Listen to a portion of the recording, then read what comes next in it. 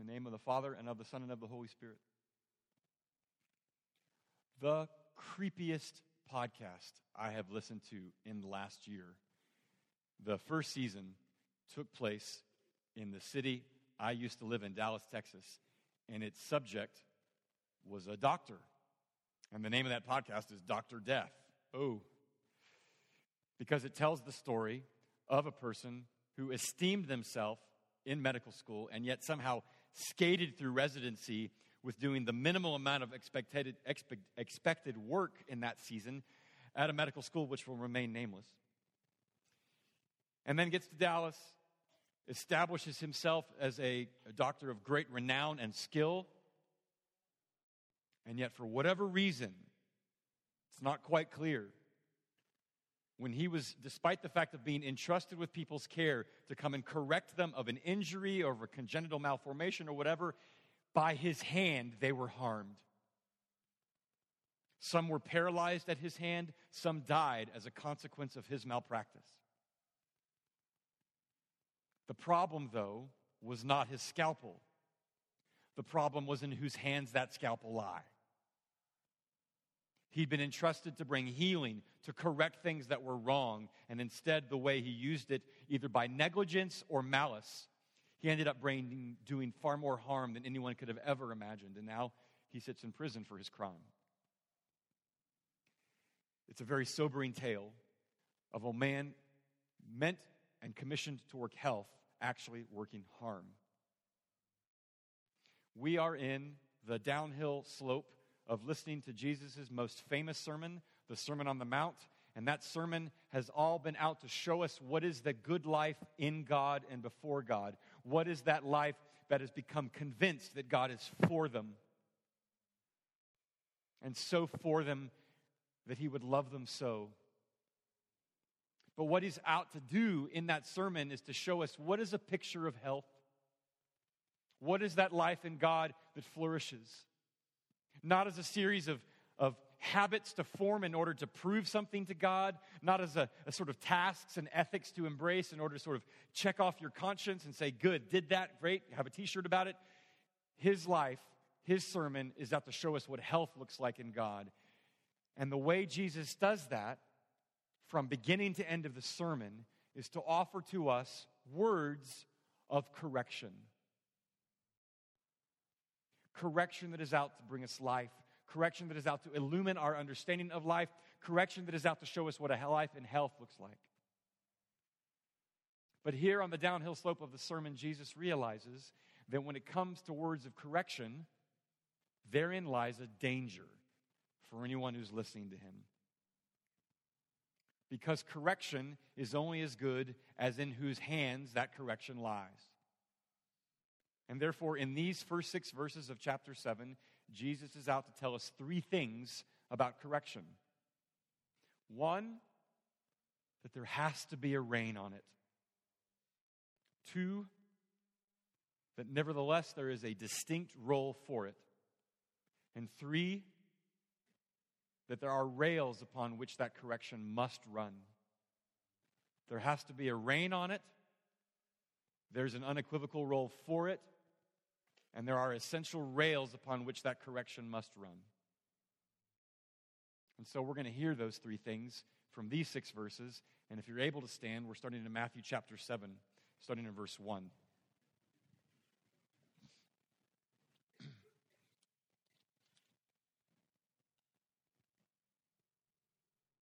Matthew chapter 7, starting in verse 1. Judge not, that you be not judged. For with the judgment you pronounce, you will be judged, and with the measure you use, it will be measured to you. Why do you see the speck that's in your brother's eye, but you do not notice the log that is in your own eye? Or how can you say to your brother, let me take the speck out of your eye, when there's a log in your own eye? You hypocrite. First, take the log out of your own eye, and then you will see clearly to take the speck out of your brother's eye. Do not give to dogs what is holy, and do not throw your pearls before pigs, lest they trample them underfoot and turn to attack you. This is the corrective word of the Lord.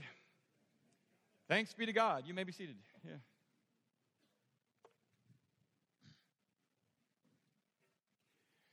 If we're going to understand these words in context that are, yes, very corrective, very pointed, very in your face, we've got to get a running start. And Ben helped us last week in preaching the passage prior to it in the text on anxiety, about all sorts of things in which you might give your affections and your intentions to all sorts of things, like all sorts of kingdoms that you might want to live for, and yet when you live for them and they end up not producing what you thought, what is it that you receive or end up experiencing? All sorts of anxiety. And therefore, at the end of that passage, you heard Ben preach through that most important text in chapter 6, verse 34, but seek first his kingdom and his righteousness. What is that way that will prevail, though kingdoms and communities and monarchs and republics shall fail? What shall endure? That which accords with his kingdom.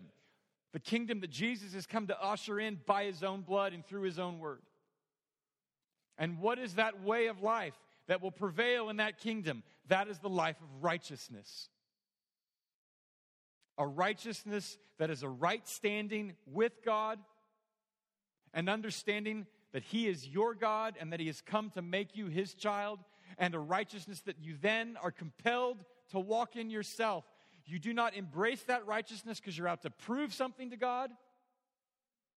You walk in that righteousness because God has already proved his love for you. And therefore, Jesus is out to show us by words of correction, to correct our understanding of what is that kingdom, to correct our understanding of what is that righteousness. But he knows who he's talking to. He knows our frame. He knows we are but dust. But he also knows this when he's come to talk to us about what an understanding of righteousness can do to us. When you and I have come to understand what is that kingdom, what is that righteousness, what we are in danger of is letting that understanding devolve into a swagger. A swagger of self-righteousness. A swagger of looking down your nose to anybody whom you think just doesn't get it. And there are two kinds of people in this world. There are those who get it, and there are those who want you to get it. And Jesus is out to awaken us to that concern. Because when you understand the righteousness as he has outlined it, there's a danger. And so let me give you a really silly illustration of what that's like. You saw A Christmas Story a long time ago, and you know that Ralphie wants what? A Red Ryder BB gun, right? With a compass in the stock. Which means that apparently whenever you're out to exterminate squirrels, you want to always know where Magnetic North is. I don't know. But there it is. And he longs for it, and he pines for it, and he puts his face up against the department store window to sort of idolize it, right? And he tells his parents about it, and he tells his teachers about it, and with every warning, they say, you're going to shoot your eye out. And he's going, no, I won't. And he longs for it. And finally, Christmas Day, he gets it. And what does he get? Oh, it's more than a gun. It's more than BBs.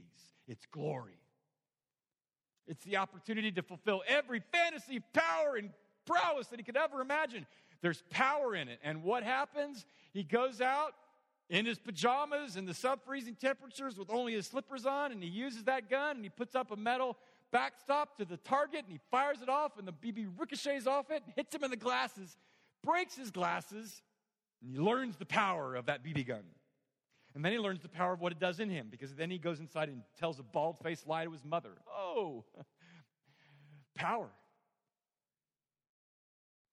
In having that power that he's longed for and finally gets, what happens? He becomes a danger to himself and to others. And Jesus is saying, in a similar way, when you come to understand God's righteousness in a certain way, there is a power, and there is a danger that lies in it. It's not the righteousness itself, it's in whose hands that righteousness lies, so to speak. And therefore, Jesus is out to tell us here on the front end of this sermon, or on this passage, that when it comes to words of correction about righteousness, you got to put a rein on it. You got to hold it back, Bussy. And he says that straight up in the very first verse. Judge not, lest you be not judged. For with the judgment you pronounce, you will be judged, and with the measure you use, it will be measured to you. That words of correction that mean mean love and mean harm, or mean health for you and illuminating you to what is right, that therein lies a danger if you put that sense of correction or that impulse to correction in the wrong hands. Let me give you another example of what that looks like and its danger. Do you know who is brilliantly capable of noticing another's errors well? With all due respect, kids, you are. You are awesome at that. You are awesome at, it's like if you had brought if you brought a smoke alarm to a campfire. The slightest whiff of smoke. Whoop, whoop, whoop, whoop. Did you see that? Did you see what he did? Kids are awesome at nailing the other for what they did wrong. What they're not as good at is reflecting upon their own errors in a similar vein before they call out somebody else. And, we adults don't have a problem with that. We've all grown out of that. It's a real feature of adulthood. I'm sorry. Parallel universe. We all have this problem. Kids just are better at showing it. We're just better at concealing it and coming up with high-sounding words to give the impression that we really know what we're doing when it comes to words of correction. We all have a problem with it. We're excellent about noting the problem in somebody else, but we're really bad about the blindness that we're all susceptible to when it comes to our own faults and our own errors. And Jesus is saying, given that condition of the human heart, there's got to be a rein. You've got to put a rein on words of correction, lest the damage that you do. And what does that rein sound like? It's what you heard in verses 3 and 4. Why do you see the speck that is in your brother's eye, but do not notice the log that's in your own eye? Or how can you say to your brother, let me take the speck out of your eye, when there's the log in your own eye? There's a blindness that we're all susceptible to, and there's got to be a rein on our impulse to correction. And what is that rein? A little bit of self-reflection.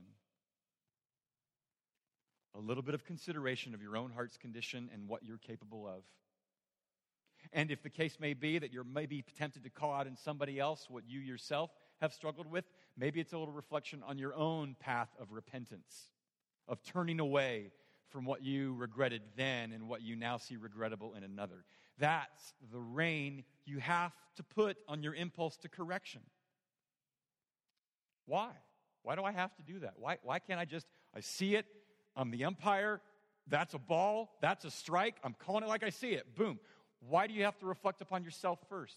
Because it's the only honest thing to do. Honest in terms of walking with integrity. What does integrity mean? That your speech matches your action. Your heart matches your will. That's walking integrity, as opposed to being disintegrated. What you do is not what you say. What you speak is not what you really feel. That's a disintegrated way. Jesus is talking about walking with integrity, to speak with honesty. In verse 1, he talks about do not judge. That's the Greek word krino. Judge, krino. In verse 5, he says, you hypocrite. Hypocrite is the word hupokrino. Judgment, krino. Hypocrite, hupokrino. What's up with that? Why that sudden little connection between those two words? I'll tell you. The original meaning of hypocrite meant that you were an actor. That was your vocation. You were an actor. Acting, thank you. No, thank you. That's acting.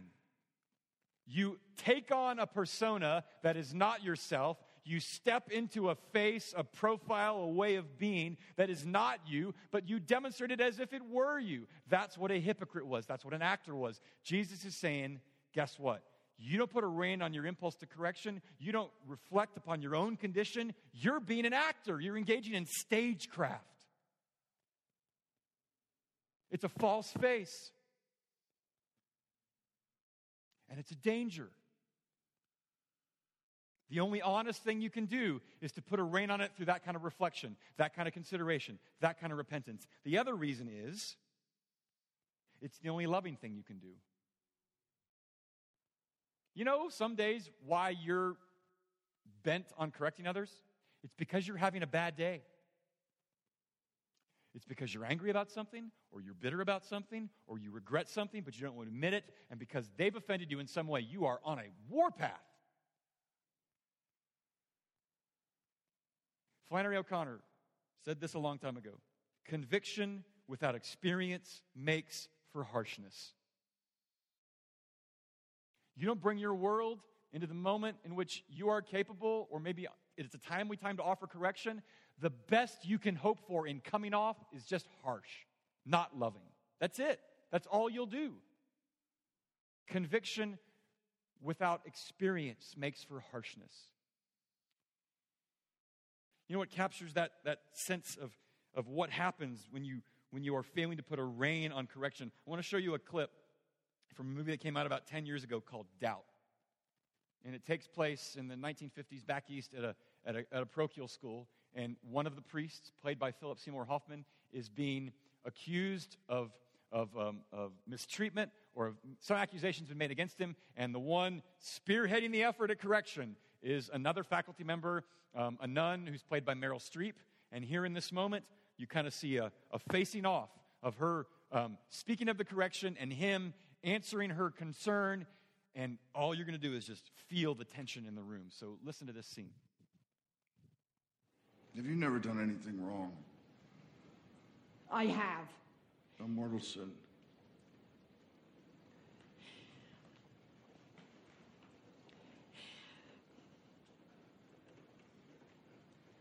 Yes. And?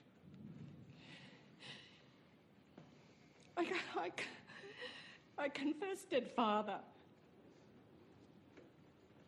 And whatever I have done, I have left in the healing hands of my confessor, as have you. We are the same.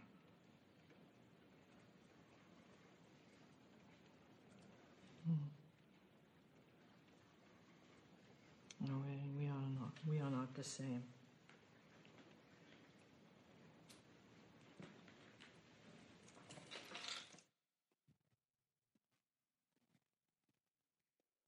In the span of seconds, you see someone who is breaking down, considering their own condition for just a moment, and they're softening in the face of one whom she has been accusing or trying to offer a word of correction. She softens, and then when he says to her, "We're the same," what happens? She hardens herself, and it's cinematographically significant there that she's backing away from him.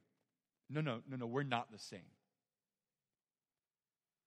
Jesus is warning of a way of thinking of the righteousness that he has outlined in this sermon and beginning to use it in such a way that you begin to think of yourself as constitutionally different from anybody else that you might be bringing a word of correction to.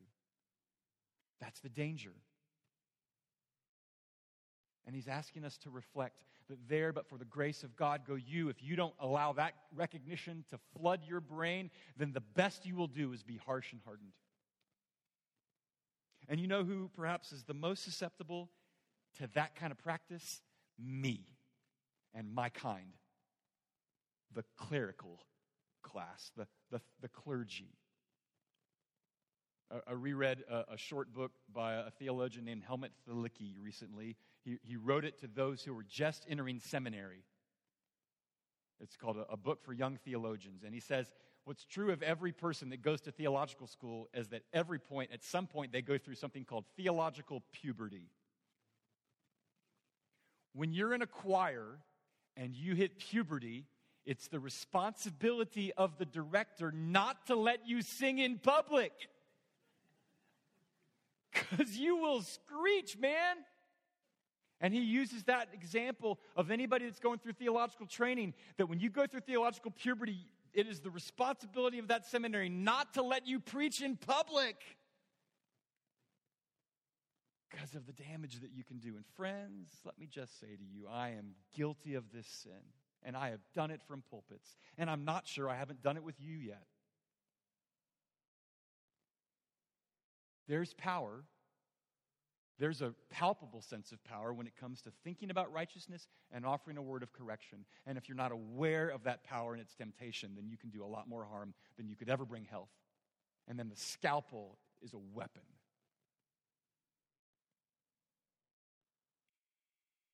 Jesus is saying if it comes to a word of correction, there has to be a rein on it.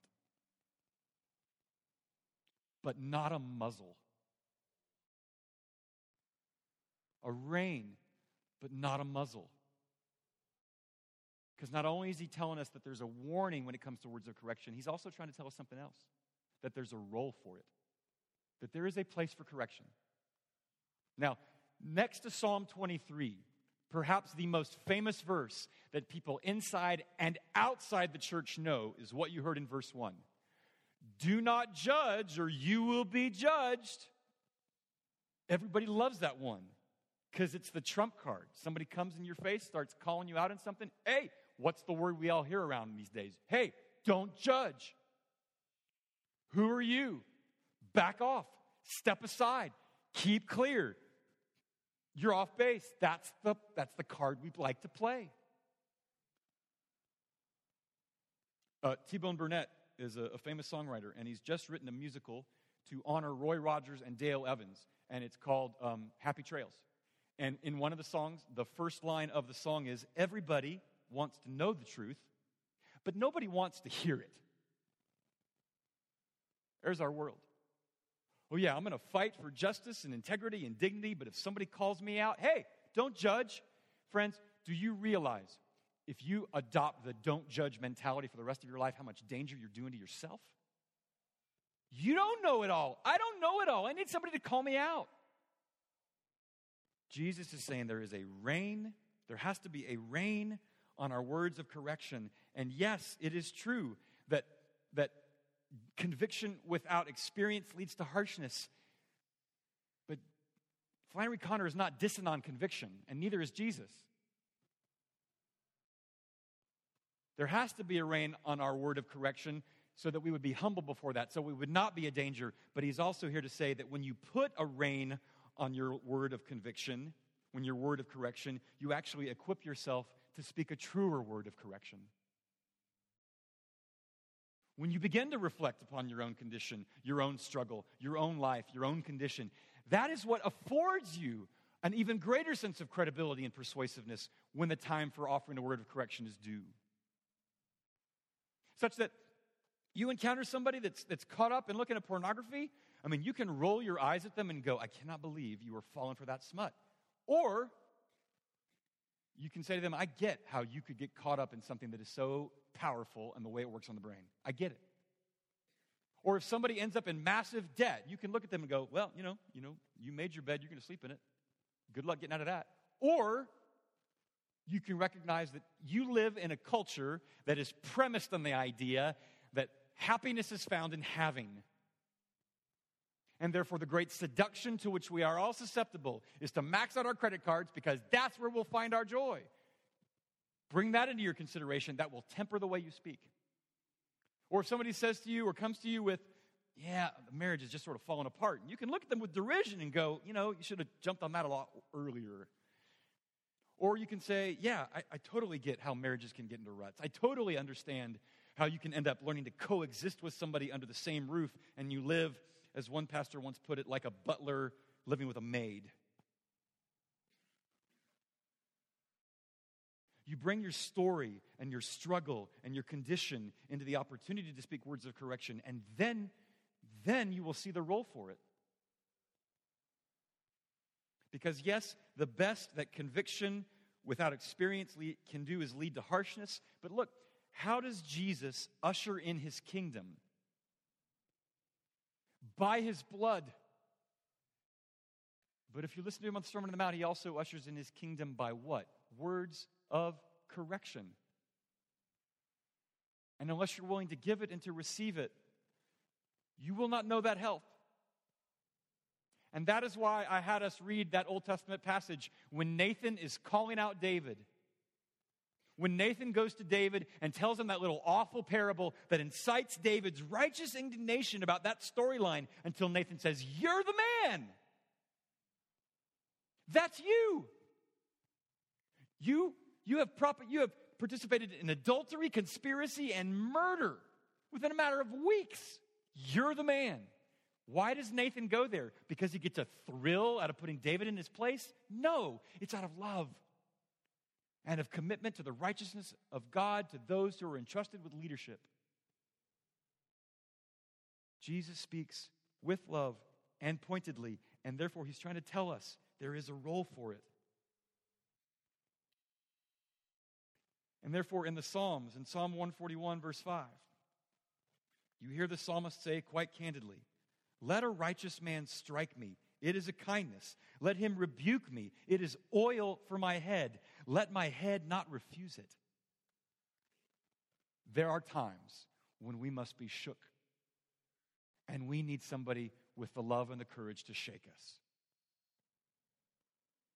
Many years ago, when my children were much younger, and we were living in a very old home in Dallas, I came home to find my house a wreck. I experienced what the physicists call entropy, where everything is going from order to chaos. Now, usually physicists speak of it as that a process that takes hundreds of thousands of years. In my home, it took a couple of hours. So I come home to find the house a wreck, the two children running around, yelling like banshees, my wife looking rather haggard, and what is my response? To see only the mess, and to say not a word, but to hem and to haw, and to begin to pick up things and put them back in their place with a certain in my voice to make sure that everybody heard that.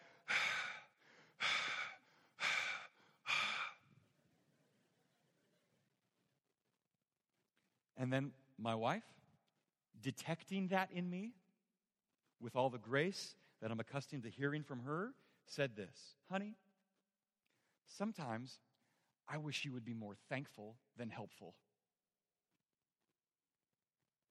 That cut me to the core before it was off her lips. That my desire to be helpful was actually not a helpfulness at all, but just really an inward kind of unspoken criticism. And what it actually lacked was any sort of thankfulness that my children were still alive that day and that they weren't cursing my name in public. Sometimes I wish you would be more thankful than helpful. It was a needed word I needed to hear. And if she hadn't said it, I'm on the same path. There's a role for a word of correction, so long as it's offered in love. And if you think that Jesus is talking out of both sides of his mouth here, he's saying one thing and not doing, he's saying another and saying something else, all you got to do is go to the most bewildering text, the verse in the text, and that's the last verse. He said this here in chapter 6, verse 6. He says, "Do not give dogs what is holy. Do not throw your pearls before pigs, lest they trample them underfoot and turn to attack you." What? Okay, look, dogs in that day, or in the New Testament, do not come off well in the Scriptures. Okay? There was no swoopy dog and let's go on a walk together. Dogs were the ones that ate the dead carcasses everywhere and then come and licked you. Like, keep them at bay. So dogs do not come off well. So dogs is definitely a pejorative comment here. He's saying this: you have a great story to tell and a great song to sing and a great truth to share, but there are some moments in which it would not be timely or prudent for you to get it out. And therefore, to always operate on the pushiness factor is to forget your place, yourself, and the message. Jesus is making a discernment in when to speak and when to hold off. And you might think that's really harsh. But friends, you and I both know that there are moments in which you might want to share whatever your truth is with somebody, but you know what's going to come. Not just a wall, but a wall with all sorts of weapons. Jesus is saying there's a time for everything. To everything there is a season. When it comes to words of correction, it requires a rein on it. When it comes to words of correction, it requires to understand its role for it, both in times to speak it when it's proper and the wisdom to know when to be quiet. Now that's great. Those are the principles. And principles are great for us to nod our heads and, stroke our chins, but principles are made to be broken unless there's a power behind it or unless there's a real motivation for it. And that's where Jesus is going to land this plane. I need more than you telling me, Jesus. I got to be careful about my words of correction because most of the time I'll just back off entirely. Or I need you to tell me there's a role for it, and then I really will back off entirely forever. So where do I find that power? What are the rails upon which the impulse to offer a word of correction must run? In that same song by T-Bone Burnett, he kind of hints at where we are in this world and kind of hints at what we need if we're ever going to speak with care and humility and courage. He says this: everybody wants to be forgiven, but nobody wants to confess. Everybody wants to be free, but no one can pay the price. What T-Bone Burnett is hinting at is the thing in song and story we speak of every week. What are the rails upon which correction must run if you were to do so with humility, with a rein on it, but to do so with love and courage when you understand a role for it? You need a truth that speaks to your condition. And that condition is spoken of by somebody who knew not a thing about country and Western music, but only about philosophy about 200 years ago, and his name was Soren Kierkegaard. And he explains to us what is the most unique part about Christianity when he put it this way. What precisely is profound in Christianity is that Christ is both our atoner and our judge. Not that one is our atoner and another our judge, for then we would nevertheless come to be judged, but that the atoner and the judge are the same. With all due respect to Buddha, to Confucius, to Moses, to Muhammad, to Vishnu, to Krishna, you name the deity, you name the prophet. What is different about Jesus is that he is the judge who was judged in our place. And by the judgment that fell on him, we are made his child. We belong to him. Everybody wants to be forgiven, but nobody wants to confess. Jesus confesses his love for us, and by his blood we are forgiven. Everybody wants to be free, but nobody can pay the price. We all want to be free of our sin and our guilt and our worry about the future and our own death. Jesus pays the price so that we don't, because we couldn't. That's the gospel.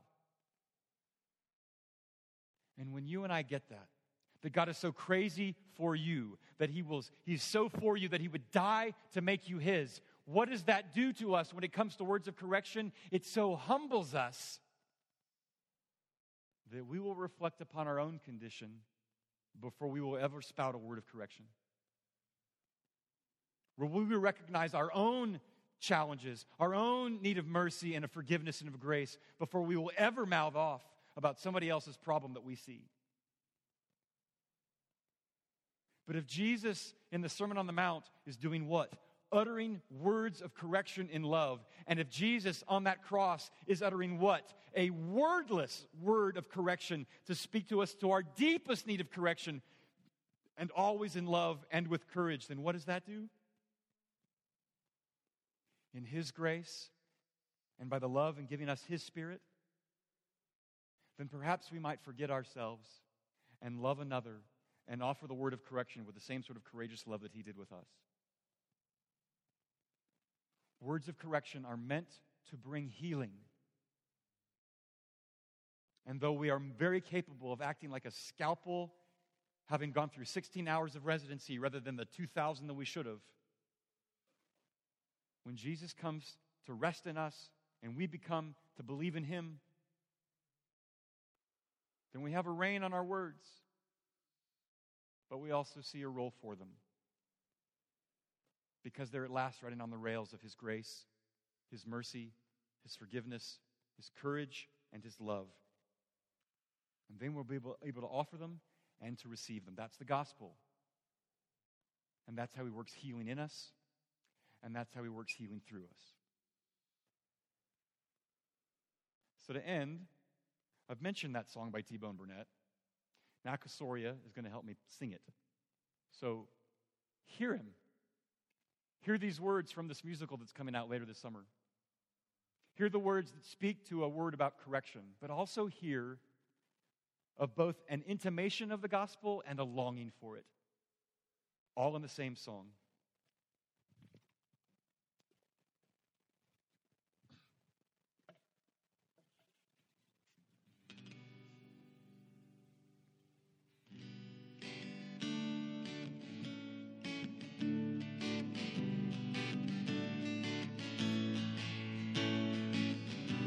Everybody wants to know the truth. Nobody wants to hear it. Everybody has to face the end, but nobody wants to get near it. Everybody wants peace, nobody wants to surrender. Everyone lives in the past, but nobody seems to remember. There is nothing as long as never, 'cause everything burns that grows cold. Everybody wants to live forever, nobody wants to get old. Everybody wants to be forgiven, but nobody wants to confess. Everyone longs to hold on to a moment that no one can ever possess. Everyone wants to be free, but no one can pay the price. Everyone wants to be heard when no one has asked for advice. There is nothing as long as never, 'cause everything burns that grows cold. Everybody wants to live forever, nobody wants to get old. Nobody knows the end of the story, we must wait for it to unfold. Everyone lives facing memento mori, but nobody wants to get old.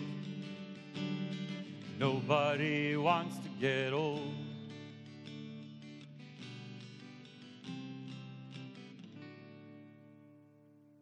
Amen.